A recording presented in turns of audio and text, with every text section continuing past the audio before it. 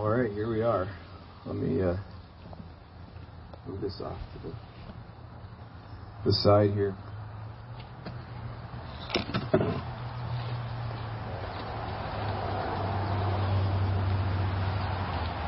Thanks, Gary and Greg, for working on those things, get those things set up here. I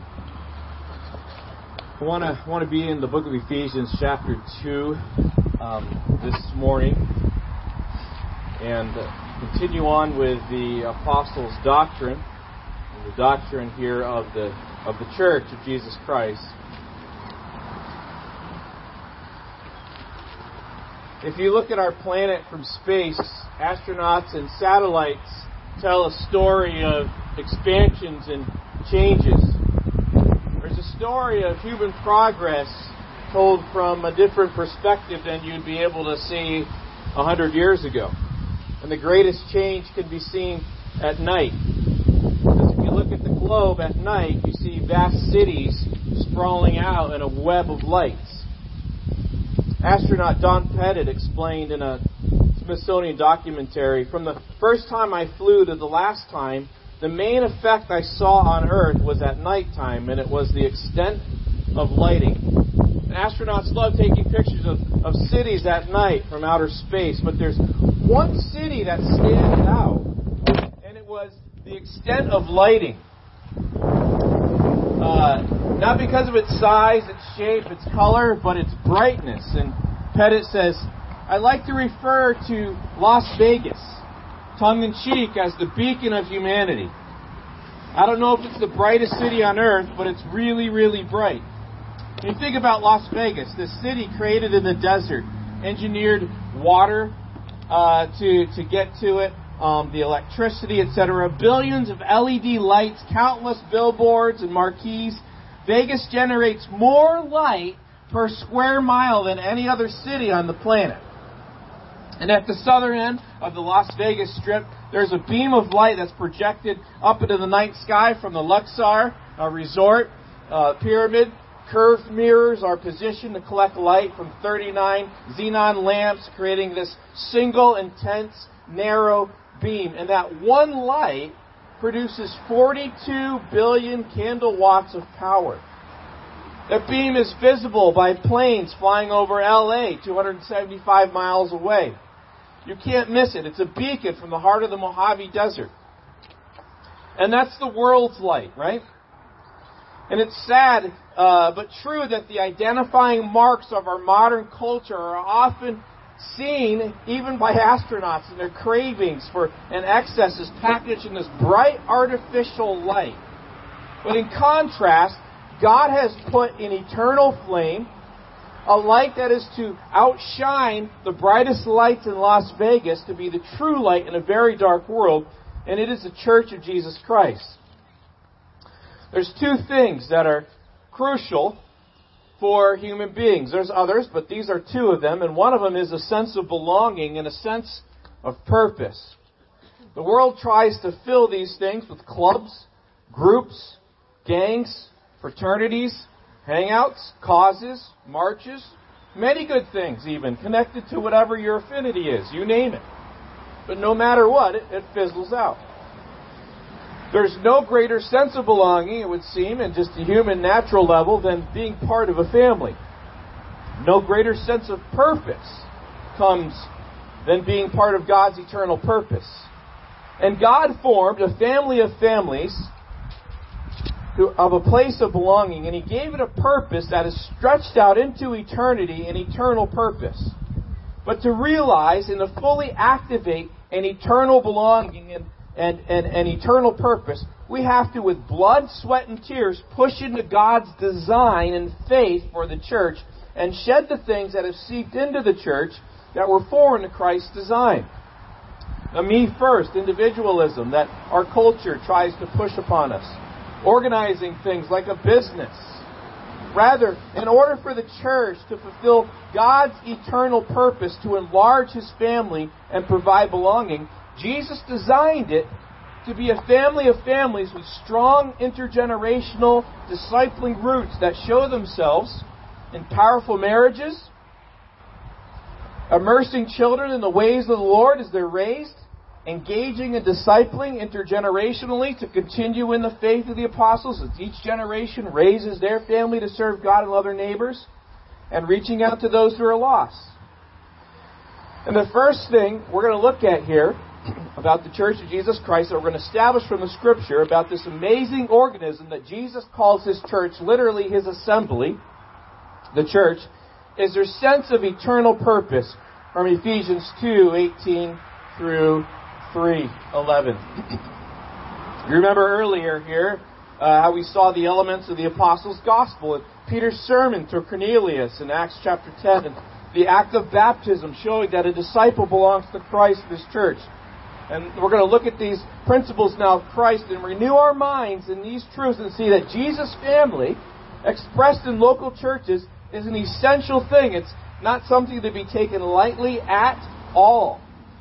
And Jesus' plan to achieve His eternal purposes and have one day people from every culture gathered around Him in glory and worship in the new creation, His plan to achieve those purposes is His church. Nothing else. And so as I read these verses from Ephesians chapter 2, I want you to notice Paul's news that he had to reveal to the Gentiles. The building blocks of this news and how it fulfills God's purposes. And so let's go to Ephesians 2. And we're going to jump down to verse 18. The previous verses tell us what was wrong, what was missing beforehand. And then verses 18 through chapter 3, verse 11, show us what God has done to fix that. So Ephesians chapter 2, my Bible keeps glowing pages here, so I'm going to read these verses here as I can get to them. Here we go. For through Him, we both, Jew and Gentile, all nations, have access by one Spirit to the Father. Now therefore you are no more strangers and foreigners, but fellow citizens with the saints and of the household of God, and are built upon the foundation of the apostles and prophets, Jesus Christ Himself being the chief cornerstone, in whom all the building fitly framed together grows to a holy temple in the Lord, in whom you also are built together for an habitation of God through the Spirit. For this cause, this purpose, this reason, I, Paul, the prisoner of Jesus Christ, for you Gentiles, if ye have heard of the dispensation of the grace of God which is given towards you, how that by revelation He made known to me the mystery, as I wrote before in few words, whereby when you read, you may understand my knowledge in the mystery of Christ, which in other ages was not made known to the sons of men, as it is now revealed to His holy apostles and prophets by the Spirit. And here's the mystery: that the Gentiles should be fellow heirs and of the same body and partakers of His promise in Christ by the gospel, whereof I was made a minister according to the gift of the grace of God given to me by the effective working of His power. To me, who am less than the least of all saints, is this grace given, that I should preach among the Gentiles the unsearchable riches of Christ, and to make all men see what is the fellowship of the mystery, which from the beginning of the world has been hidden in God who created all things by Jesus Christ, to the intent that now to the principalities and powers in heavenly places might be known by the church the manifold wisdom of God, according to the eternal purpose which He purposed in Christ Jesus our Lord. Let's pray. Lord, we thank You for these truths here in Your Word. It lays out Your purpose for the church. It lays out the sense of belonging, and it lays out the sense of real meaning for our lives. And Lord, I pray that You would help us this morning to understand that because of Jesus, we belong forever to the church and to Him. And because of Jesus, we engage in the eternal goal of the church of Jesus Christ. In Your name we pray. Amen. So first of all, in chapter 2, verse 18, and chapter 3, verse 6, you see very clearly, because of Jesus, we belong forever to Him, but we're also part of a family. We belong forever to the church. You will always be part of the church of Jesus Christ as a believer. Now you'll notice in the previous verses there were things that were lacking. You'll notice a common word, without, without, without, without. In the previous verses, 11 through 17, there's something that was lacking before, a lack of belonging here. New York Times columnist David Brooks, in February 2018, he went around the country interviewing students at some of the most prestigious campuses in America. And he admits that the students he met represent only a tiny slice of the rising generation, but their comments were striking. And he ended his article with interviewing these students with these words.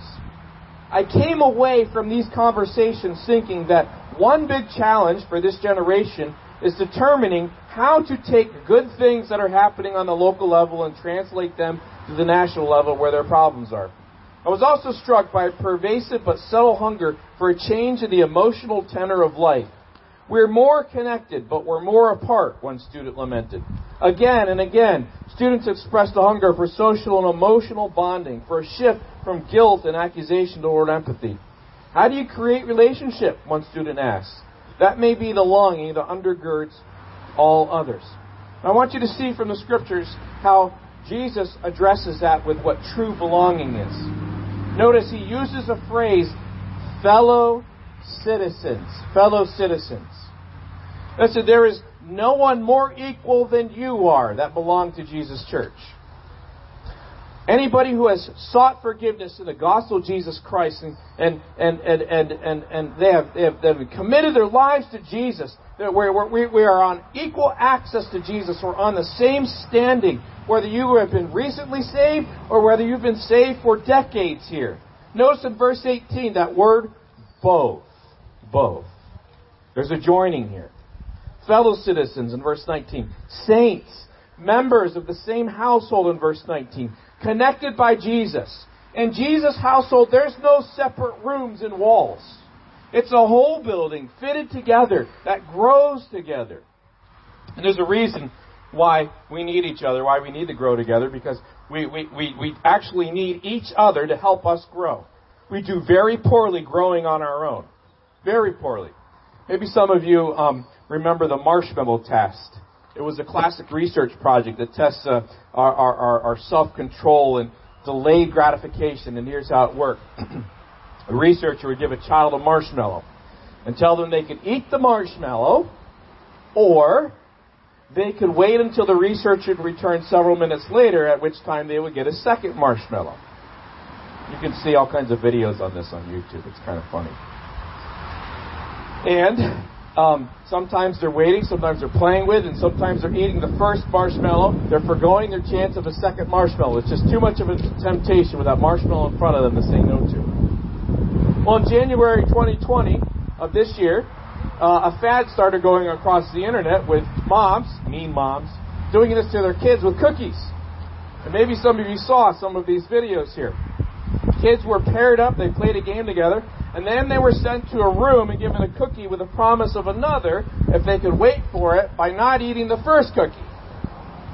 However, some of those kids were put in what researchers called an interdependent situation, where they were told they would only get the second cookie if both they and their play pal could wait and refrain from eating. And the results showed this, that the kids who were depending on each other waited for the second cookie significantly more often.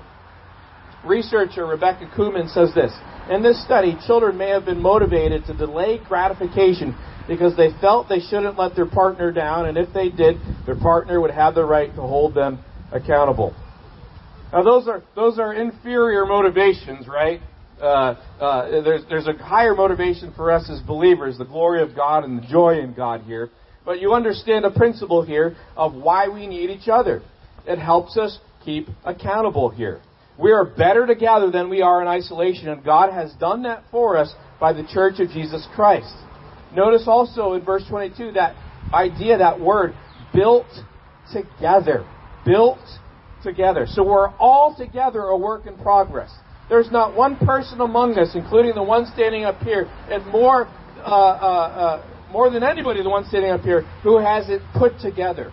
We need one another to speak into our sin, to speak into our blind spots, to speak into the ways that we need to grow and learn Christ. And when somebody does that, and by the way, you need to do that in a right way, a right manner.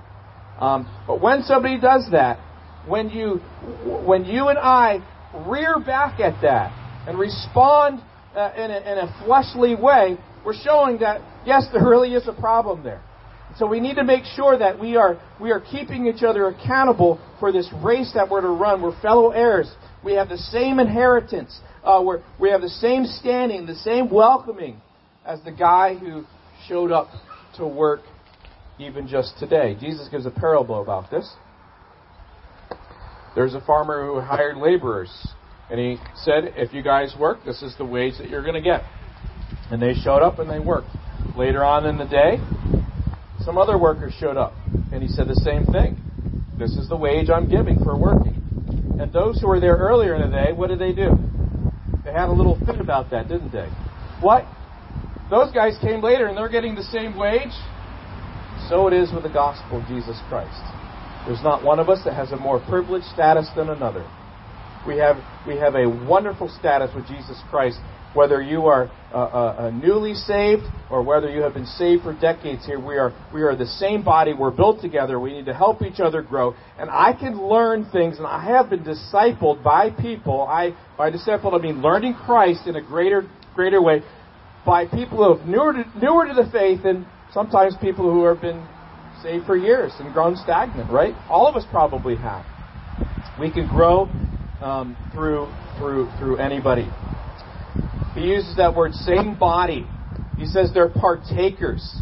And here's what I want you to understand. In the earlier parts of the book of Ephesians, he describes, especially Ephesians chapter 1, how the Trinity, the triune God, Father, Son, and Spirit, work together to accomplish our salvation and form this church.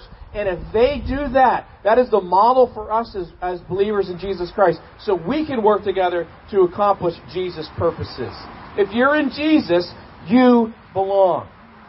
You belong. Because of Jesus, we belong forever to Him and to the church. And the way we show we belong to a local expression of Jesus, like our local church here today, because I don't want to speak of just generalities here, is through church membership, is an application of that. If you have been saved and you've been baptized, then you unite in a partnership of a local expression, a church to belong to and receive and give accountability to learn and obey Christ together. The way our format is for this is you share your testimony of what the gospel is and how you received it, and we get to know you, myself and the deacons, and we present you before the body on our recommendation to welcome you into membership. Why do we do that? Because you belong to Jesus Christ, and you need to partner in that great task. And then you'll also notice there in the verses after chapter 3 and verse 6, Paul starts to talk about his purpose, eternal purpose, and why this is important, what God has done for us, why it's important. And so he wants us to understand that because of Jesus, we engage in the eternal goal of the church. Because of Jesus, we're in a place where we belong to a people and belong to Him. But also because of Jesus, we engage in the eternal goal of the church. You'll notice in the first verses of chapter 3 how Paul talks about how he is laboring for this, and he's amazed that God's given him opportunity to participate in this, and he's even engaged in suffering for this. And he's poured out his life for this because he understood how big and eternal it was. In chapter 3 and verse 8, he sums it all up as this. He is proclaiming the wealth of Christ to the Gentiles. That's his task. He's using inheritance language, helping them understand that when what Christ offers is an inheritance to those who will come to Him. He proclaims the wealth of Christ, the riches of Christ, using inheritance languages, and to bring to light what was once dark and obscure, dim, God's eternal plan of the church. That was Paul's task. His heart beat for that every single moment. You might wonder, well, what do you mean by that? Bring to light something that was dim and dark, a mystery. I want you to understand it like this. Here's an illustration. Maybe you have one of those books that are picture books that sit on your coffee table, that have pictures of incredible scenery in creation or nature. A gift book. professional photos, perhaps of nature or tourist destinations. There's one called America's Spectacular National Parks. And if you open up that book to a photo of the Grand Teton Mountains in Montana, it's an extra wide photo that not only fills the left page, but crosses the fold and takes half the page on the right. It's a majestic display of deep blue sky and rugged and gray snow-capped mountains, and then there's a calm mountain lake in the foreground. And when you turn the page to the next photo, you discover that you may have missed something very important. Because the right page of the Grand Teton photo is an extra long page that's been folded over, covering part of the Grand Tetons. So when you open it up, it not only reveals what was covered, but adds another 8 inches to the to the Grand Teton photo.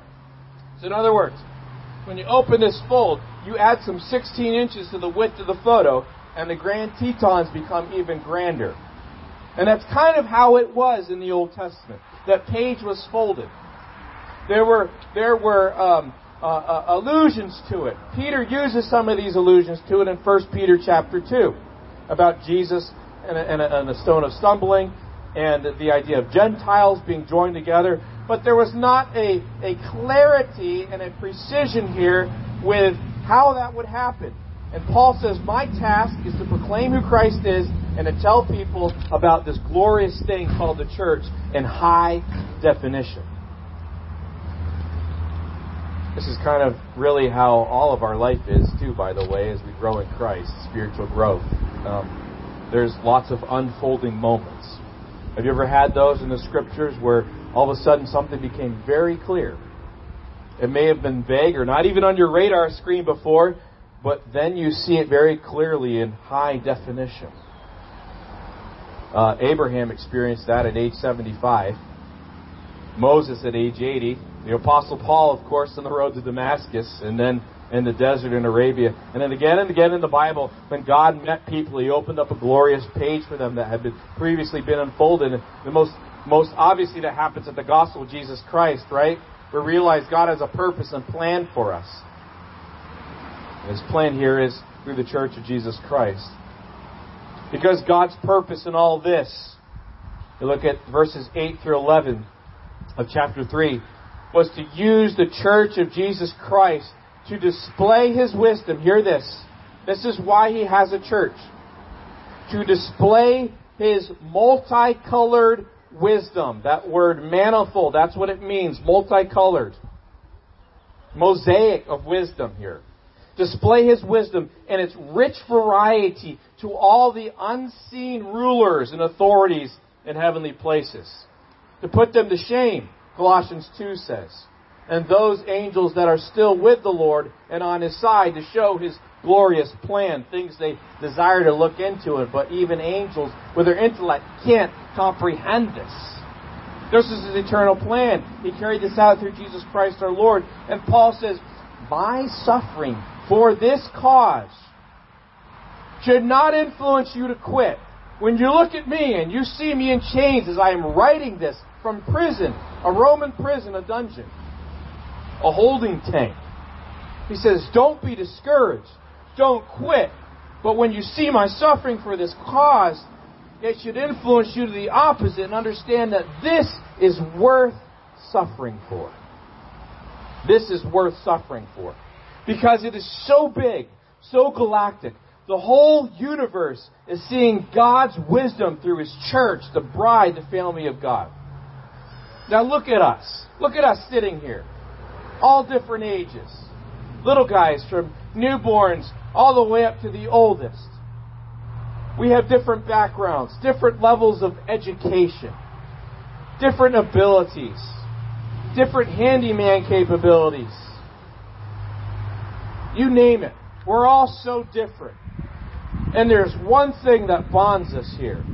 It's the bond of the Spirit through the gospel of Jesus Christ. Mankind can't come up with this. This is God's plan, and that shows the wisdom of the cross and says that the world's foolishness of how they gauge affinities, etc. here is ridiculous. and God has bonded us through the cross for an eternal purpose and an eternal church. And the vastness of this created universe that spreads beyond billions of light years apart. This tiny speck of dust with warmth and water and vegetation and animals. He made image bearers. And He provided the way for them, that for all who have turned away from Him and His purpose is in rebellion, and the Bible says that's all of us, He has made the way back to life with God through the cross. And when they believe upon Him, He forgives their sin. He raises them to sit in authority in the heavenlies with Him. He brings them into His family, His church, and He commissions them to go out and make more disciples. On this little speck, circling around a medium-sized star in a corner of the Milky Way galaxy, upon which there are innumerable galaxies, He's poured this out and allowed us to be a part of. If that doesn't give purpose to your life, then that's it. That's our last shot. There's nothing else, nothing better. And that is enough. The church is the heart of God's plan. That ought to give our life purpose to go and make disciples. You get to be part of something that the prophets tried to study out and look into, Peter says. You get a mission that we are to link arm in arm and go forward boldly in, because we as sinners have been looked upon in Christ as saints and have a privileged access to God through His Son. The God of all creation lives in us together. And we're built up together as His holy dwelling place, as the Spirit fills us and rests upon us. When you were saved, you became a part of this, and it is not accidental, and it is not incidental. God is making a new, beautiful, redeemed humanity in fellowship in Him, who He Himself will dwell in as God with us, in order to empower us to bring more into His family to grow up into Christ.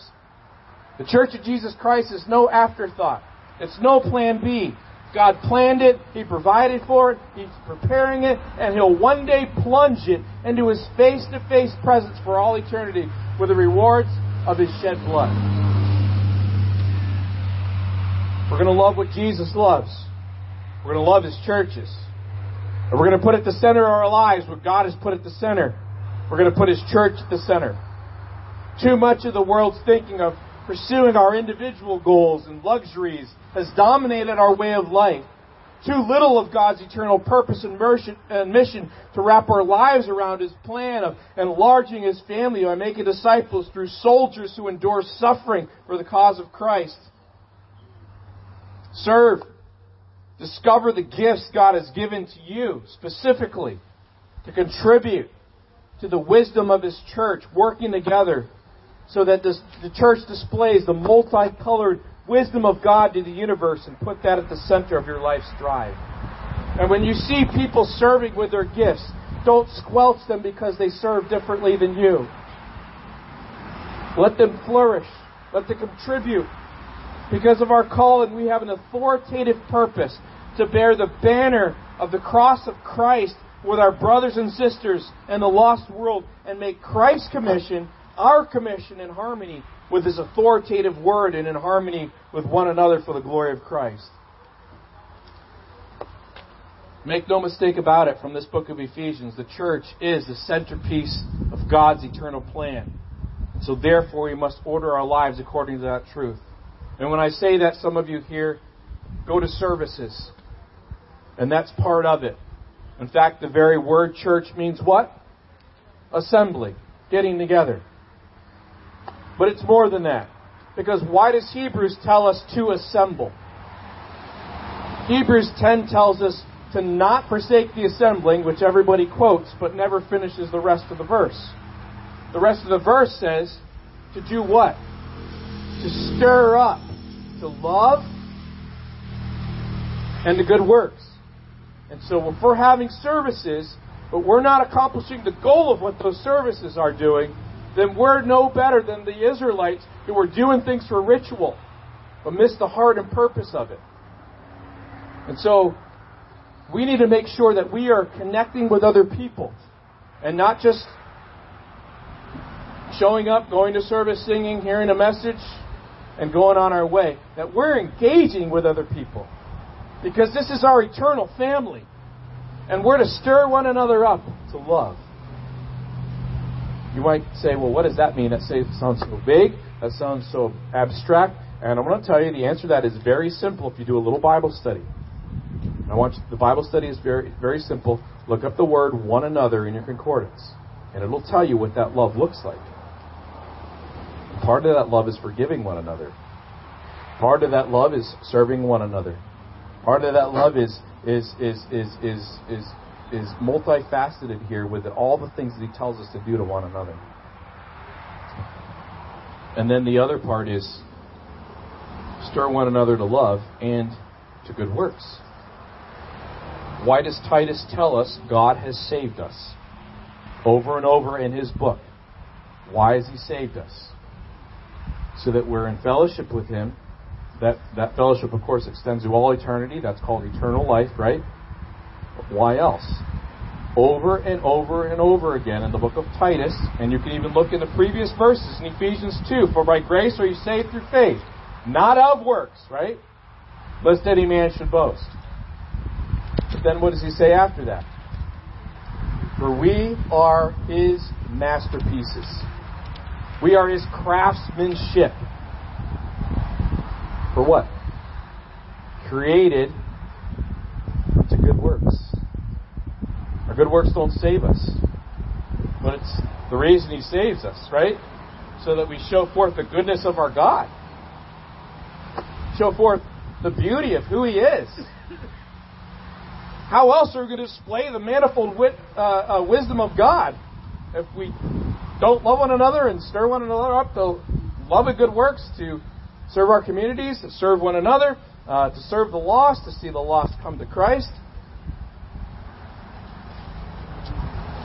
So the church is the centerpiece of God's eternal plan, so live according to that church. The church is not a cruise ship. It's not Carnival Cruise Lines. It's not Norwegian Cruise Lines. It's a battleship. It's a battleship for the mission of God. And there's great theology, the glory of who God is, that we've seen in this passage. But if that theology is then not tied to mission, it's a dead theology. Theology and mission go hand in hand. And God has given us a great task, a great mission. I heard this week of a lady inviting other people to go to a place she likes to go to be able to minister to other people. Kids playing together, etc. Using those opportunities as opportunities to minister to one another. I've heard of people using their hobbies. I know people who fly model airplanes, and they use that as an opportunity here, not just for their own enjoyment, although they enjoy that and have a great time, but they get to know other people and they get to witness to the Lord. Other people who do the handyman projects for people, and that allows them to have an opportunity to speak to the goodness of the Lord. I know moms who go to parks when you could go to parks. Remember those days? And they go to parks there for the purpose of getting to know other moms and their kids. And they began letting out more and more string of who they are in Jesus. And with Jesus, they hear the problems and struggles of those moms, and they speak Jesus into their lives. That's the church in action. I know one man who uses fishing. Whatever it is, use what God has given you for the purpose of enlarging His family. Provoke one another to love and the good works. You know how you provoke one another, love and good works? You tell people what God's doing. You testify. You testify. You know how you testify? You have eyes that begin to see that God's always working.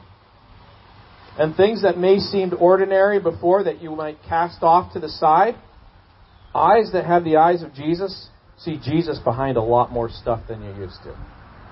And you press into that, and you pursue that, and you pray through that, and you work in that. That displays the multifaceted wisdom of Christ to the watching universe. And so understand that the church is those two things. It It gives you an eternal sense of belonging. And it gives you an eternal purpose. There's nothing like it. And there never will be. Let's pray. Lord Jesus, you have been so kind to us to wrap us in your arms and put us into your family. Lord Jesus, for these 2,000 years, you have been building your church. Oh, sure, some congregations have faded and gone away. You put out some lamps in the book of Revelation. But Lord, your church as a whole has marched on. And may we be faithful. And hear you say on the day that we stand before you at the judgment seat of Christ, as individuals certainly, but as a church together, may we as a church together be able to say, by your grace, Lord, we completed your task. Help us to be faithful in that. Lord, we need each other. We need the different perspectives. We need the varieties of insights to speak into our lives. Lord, I have tunnel vision, and I need people to let me know my blind spots.